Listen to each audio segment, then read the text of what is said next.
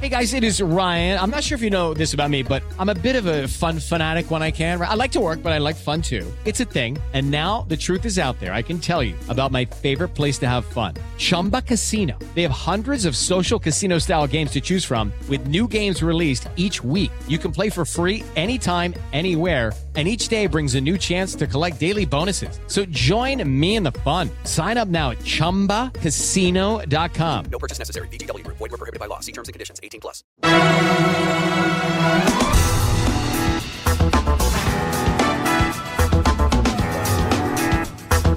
Conselho de CEO, com Carlos Sambrana.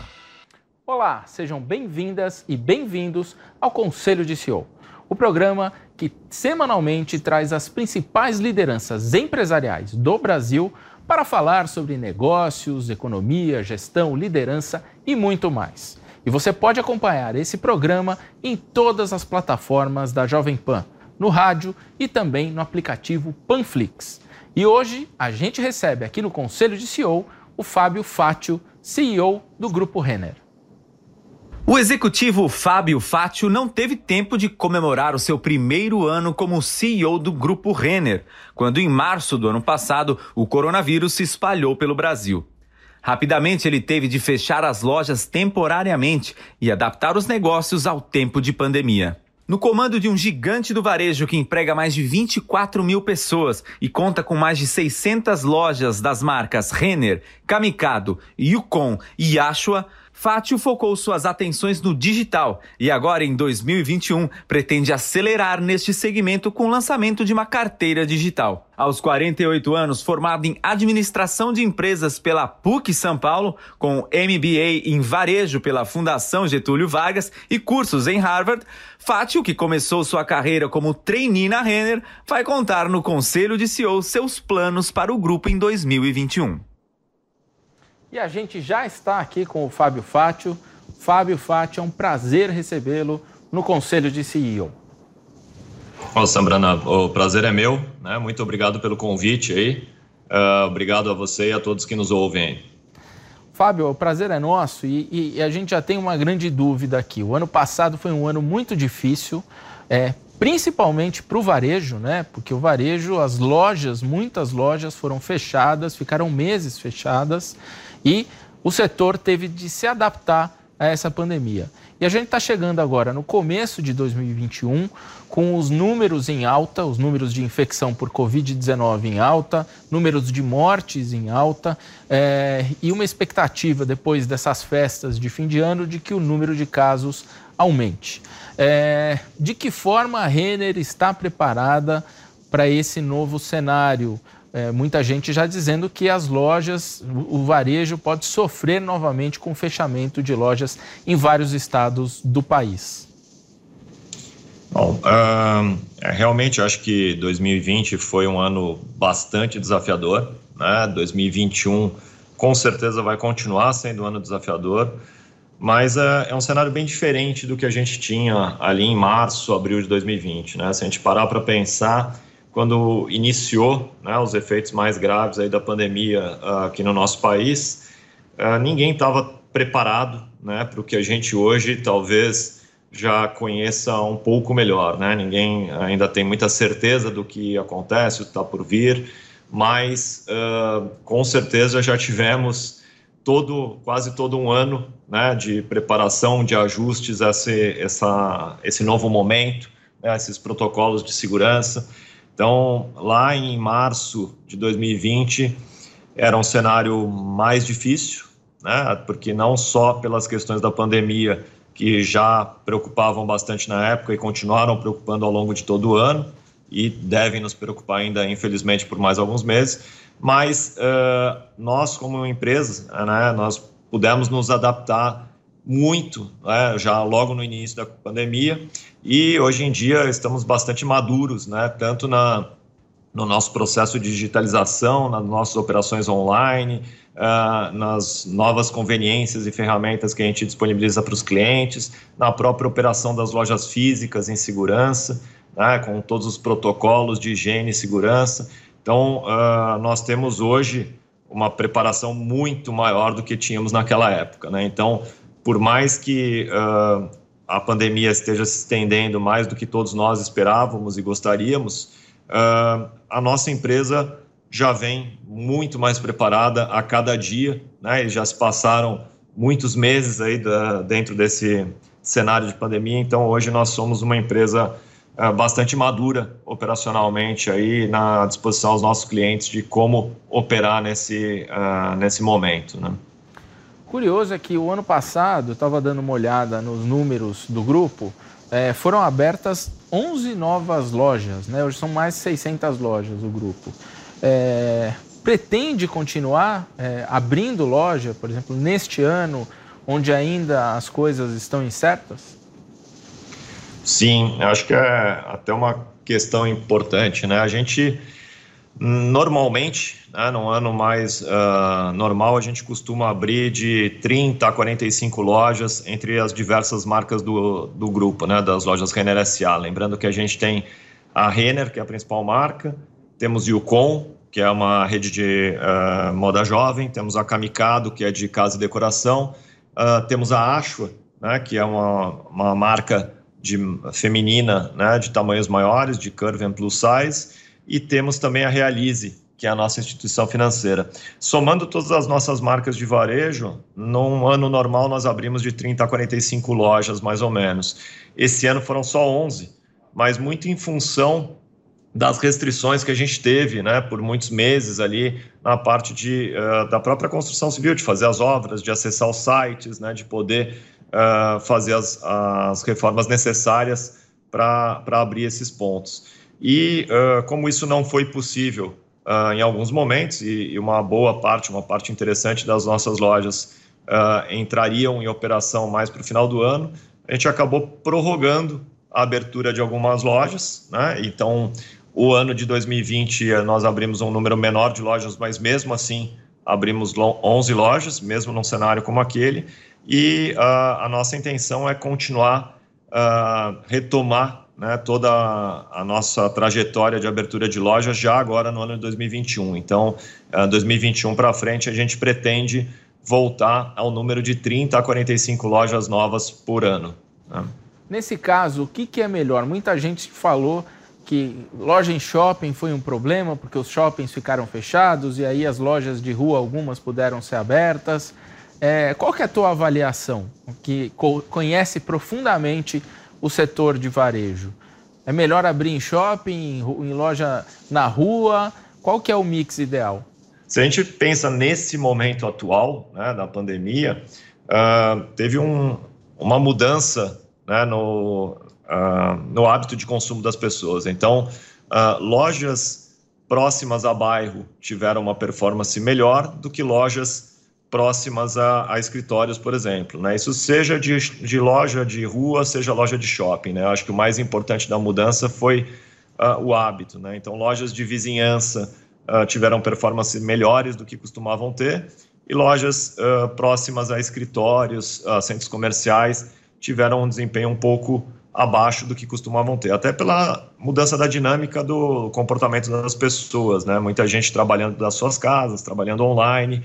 Então, as demandas foram muito fortes nos canais digitais, né? A gente teve crescimentos expressivos ao longo do ano inteiro nos canais digitais e um balanceamento maior neste momento específico de lojas mais de bairro, né? Mas tanto em shopping quanto em rua, o cenário foi muito parecido. Legal, você tocou num ponto importantíssimo, que é a questão das vendas digitais, né? Muitas empresas tiveram que correr para transformar digitalmente a operação comercial. A Renner, o grupo, eu estava dando uma olhada no balanço, nos resultados do terceiro trimestre do ano passado, porque ainda não foram divulgados do ano inteiro, né? Mas até aquele momento, o que eu vi é que 16% das vendas totais do grupo já são digitais, é isso? Isso foi um salto grande em relação ao ano passado? Como é que vocês estão trabalhando essa questão do digital, do e-commerce? Realmente, Sambrana, foi um salto bastante relevante, né? Na verdade, a gente não tem como afirmar como é que fica para frente, porque o digital ele deve continuar crescendo e muito, né? Mesmo com um cenário mais seguro, aí, que as pessoas se sintam mais seguras e tenham menos restrições de dias e horários, né, para acessar as lojas físicas. Então, os canais digitais eles devem continuar crescendo no cenário atual e em cenários futuros, né? Isso é uma tendência natural aí do consumo, mas a gente tem que lembrar também que o consumo nas lojas físicas ele está abaixo do seu potencial hoje, né? Seja por restrições de horário, seja por restrições de capacidade de pessoas por estabelecimento, né? Porque tem várias restrições colocadas, né, em função da pandemia. Então, acho que vindo ao advento da vacina, as pessoas tendo mais segurança e as restrições caindo, né, tende a ter um aumento bastante relevante também da venda física, né, o que pode mexer um pouquinho nesse percentual. Então, qual é o percentual futuro? Não dá para afirmar agora, mas que vai continuar crescendo o volume do digital, isso é fato, né, isso provavelmente é uma coisa que a gente já enxergava, não tem volta, é uma coisa muito boa, inclusive, porque a gente existe para atender necessidades humanas, né? Os clientes, eles vivem de forma presencial e física e vivem de forma online também, né? Consomem da mesma forma, fisicamente e online. E a gente poder atendê-los, né, de forma online, de forma física, de forma integrada, né, que é o famoso Omni, é um salto de experiência de consumo para os nossos clientes. Acho que isso vem se provando cada vez mais verdadeiro. Então, a gente imagina que isso tende a continuar acontecendo. A gente não imaginava, né, sem pandemia, que a gente ia alcançar um patamar como esse em um período de pouco menos de um ano. A gente imaginava alcançar isso de 3 a 5 anos e conseguimos aí, em pouco menos de um ano, ter um volume, né, de venda por canais digitais bastante expressivo, né, principalmente no segmento de moda, né, que é onde as pessoas têm mais necessidade de tocar um produto, né, vestir, provar, mas mesmo na moda, né, um crescimento extremamente relevante na participação das vendas online, em volumes bastante expressivos. A gente que já vinha, né, com as vendas online desde 2011, né, fomos uma das pioneiras aí no segmento digital, não começamos agora, e o crescimento nesse período realmente ele foi muito robusto, né? Você falou sobre o resultado das lojas físicas tá menor, né? O faturamento é menor do que em comparação a 2019, né? O faturamento das lojas físicas em 2020 comparado com 2019. Quanto menor vai ser? A gente ainda não tem os dados publicados do ano, Sambrana, então eu pulo o número, mas eu tenho que lembrar que a gente ficou pouco mais de um mês com 100% das lojas físicas fechadas, né? Isso entre 18 e 19 de março até 24 de abril. Depois de 24 de abril, elas foram abrindo gradativamente, com muito menos horas de operação, né, e volumes de clientes muito menores. Só mais próximo de setembro e outubro que a gente teve um período de restrições menores e as lojas começaram a performar muito bem, né, principalmente naquela época nas cidades onde as restrições eram menores e, consequentemente, onde a preocupação já era menor por já ter uma segurança maior em relação à pandemia. Então, onde a gente viu, em alguns momentos, a população sentindo mais segura e o volume de restrições menores, a performance das lojas físicas ela até superou o mesmo período do ano anterior. Onde a gente viu, né, uma preocupação maior da população e, consequentemente, uma restrição maior do número de horas e operações, aí realmente o desempenho ficou abaixo de anos anteriores, onde a gente tem uma comparação com períodos mais normais, né? Nesse momento, a gente viu um aumento de restrições retomando, né? Ele já vinha reduzindo ali no final de outubro e novembro. No mês de dezembro, a gente sentiu um aumento de restrição retomando em algumas cidades do país, né? Com a preocupação do aumento do número de casos de pandemia. Então, eu diria que é bastante correlacionado a como está a curva da pandemia, né? Quanto mais tranquilo é o número de casos, quanto menor o número de casos, quanto menor o número de restrições operacionais também, acaba tendo um volume de venda até superior a períodos anteriores. Quanto maior o número de restrições em horas, né, que varia normalmente pelo número de casos, a gente acaba tendo uma performance abaixo, né, em função até de uma disponibilidade menor de horas e de número de pessoas permitido por estabelecimento. Né? Legal. Ô Fátio, o setor de varejo, principalmente as suas concorrentes, muitas delas estão investindo no chamado marketplace, né? Marketplace de moda. O grupo tem um plano de ter um marketplace, não? Como é que está isso? Para quando? Vocês estão estruturando isso? O que a gente pode esperar?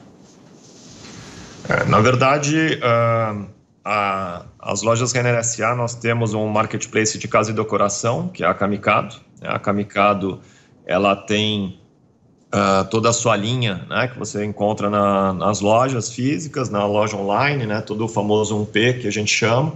E a Camicado já tem sellers, né, vendendo no 3P. Então, a gente já tem um marketplace de casa e decoração na Camicado, que ele vem crescendo bastante. Então, a maior parte das soluções que as pessoas procuram para casa e decoração, elas encontram na Camicado, seja através diretamente da Camicado ou dos nossos sellers na Camicado.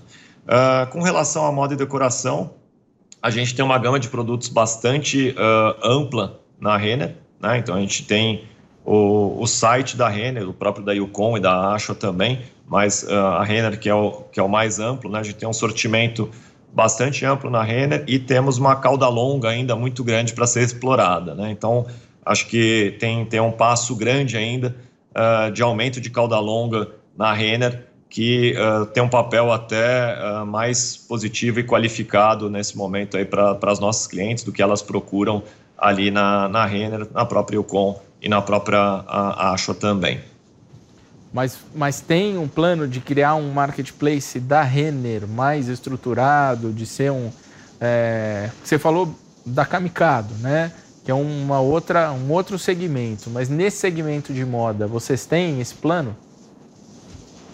Não, a Renner, ela não é um marketplace, né? A Renner, ela tem um sortimento bastante grande, maior até do que alguns marketplaces, e não pretende ser. Tá.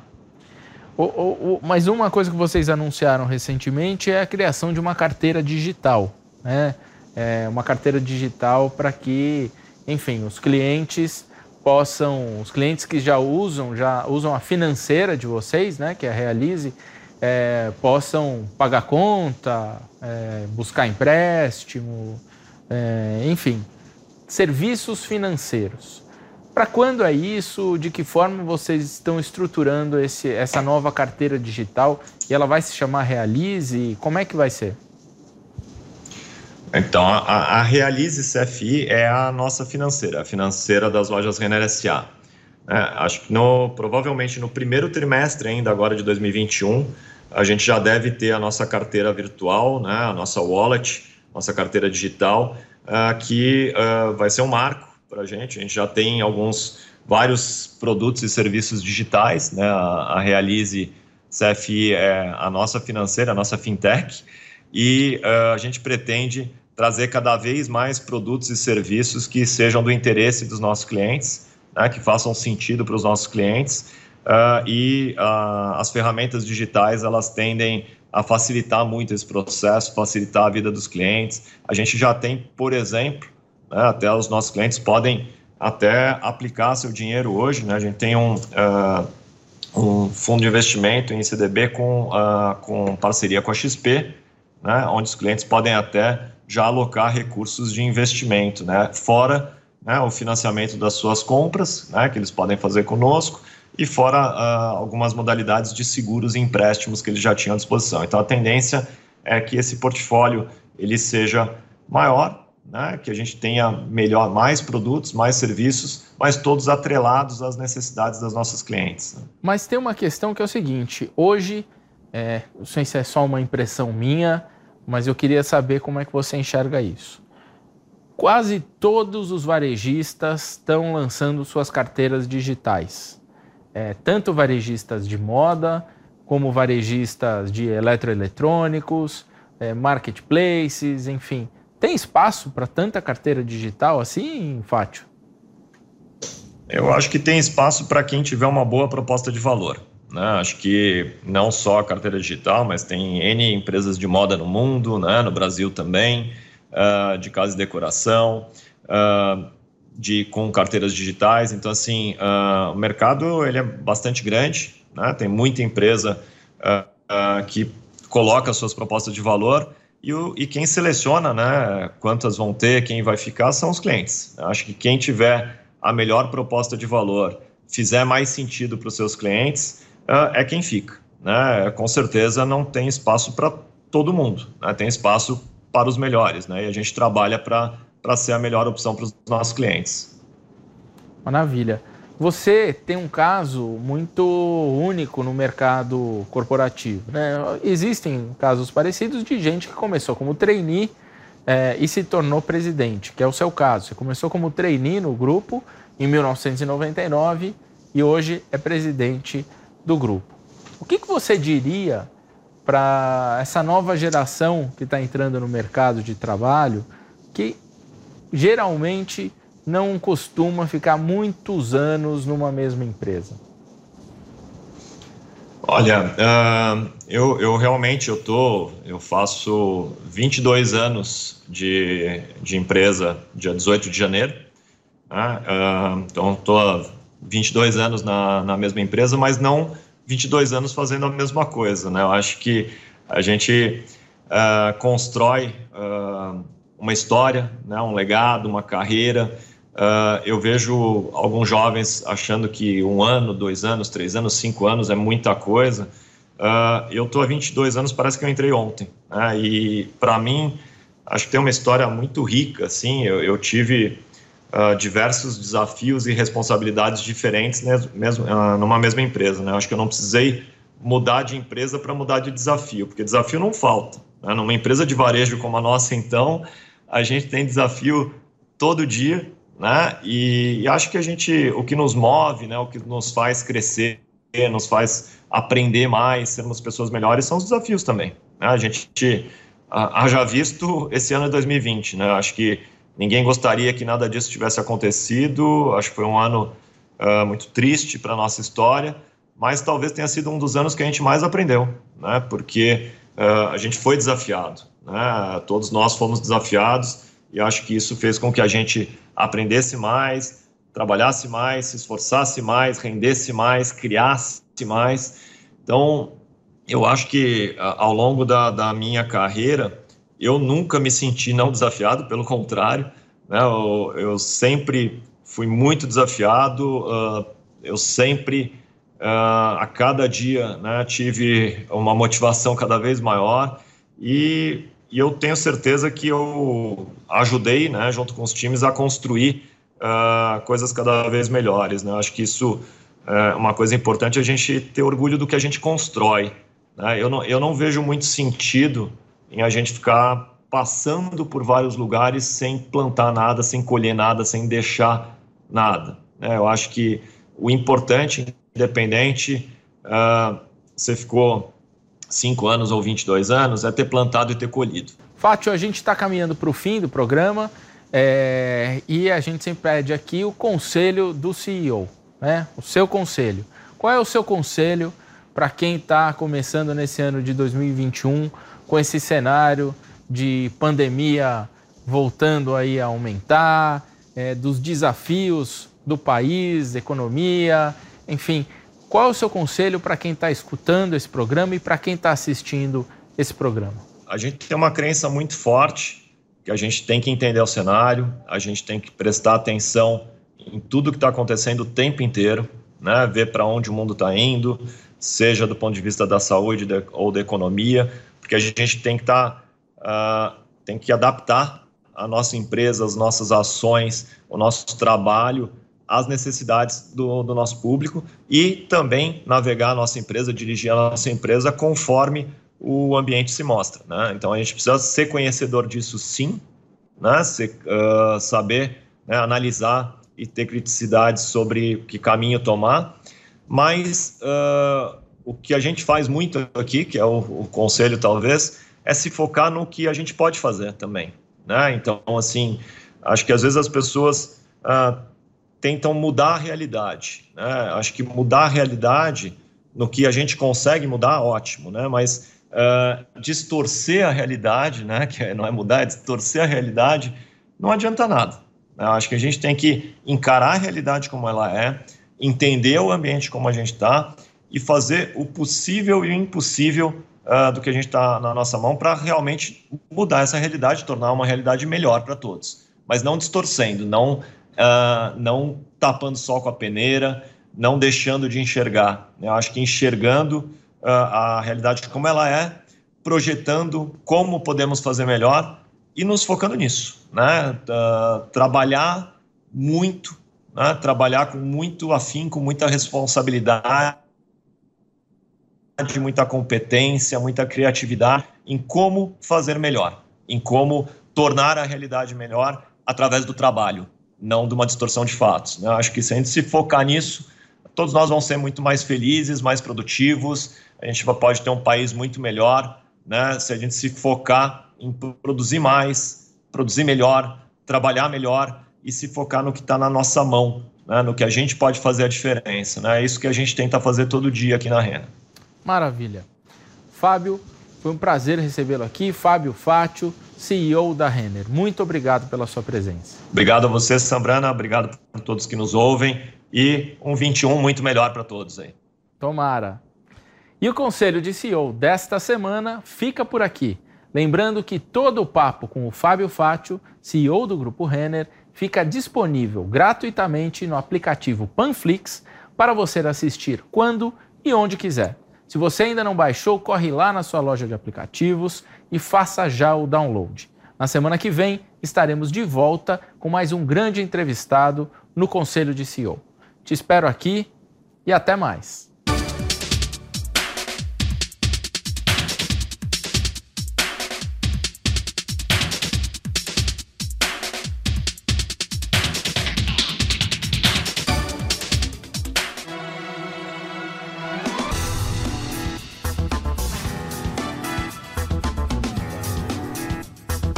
Conselho de CEO, com Carlos Sambrana.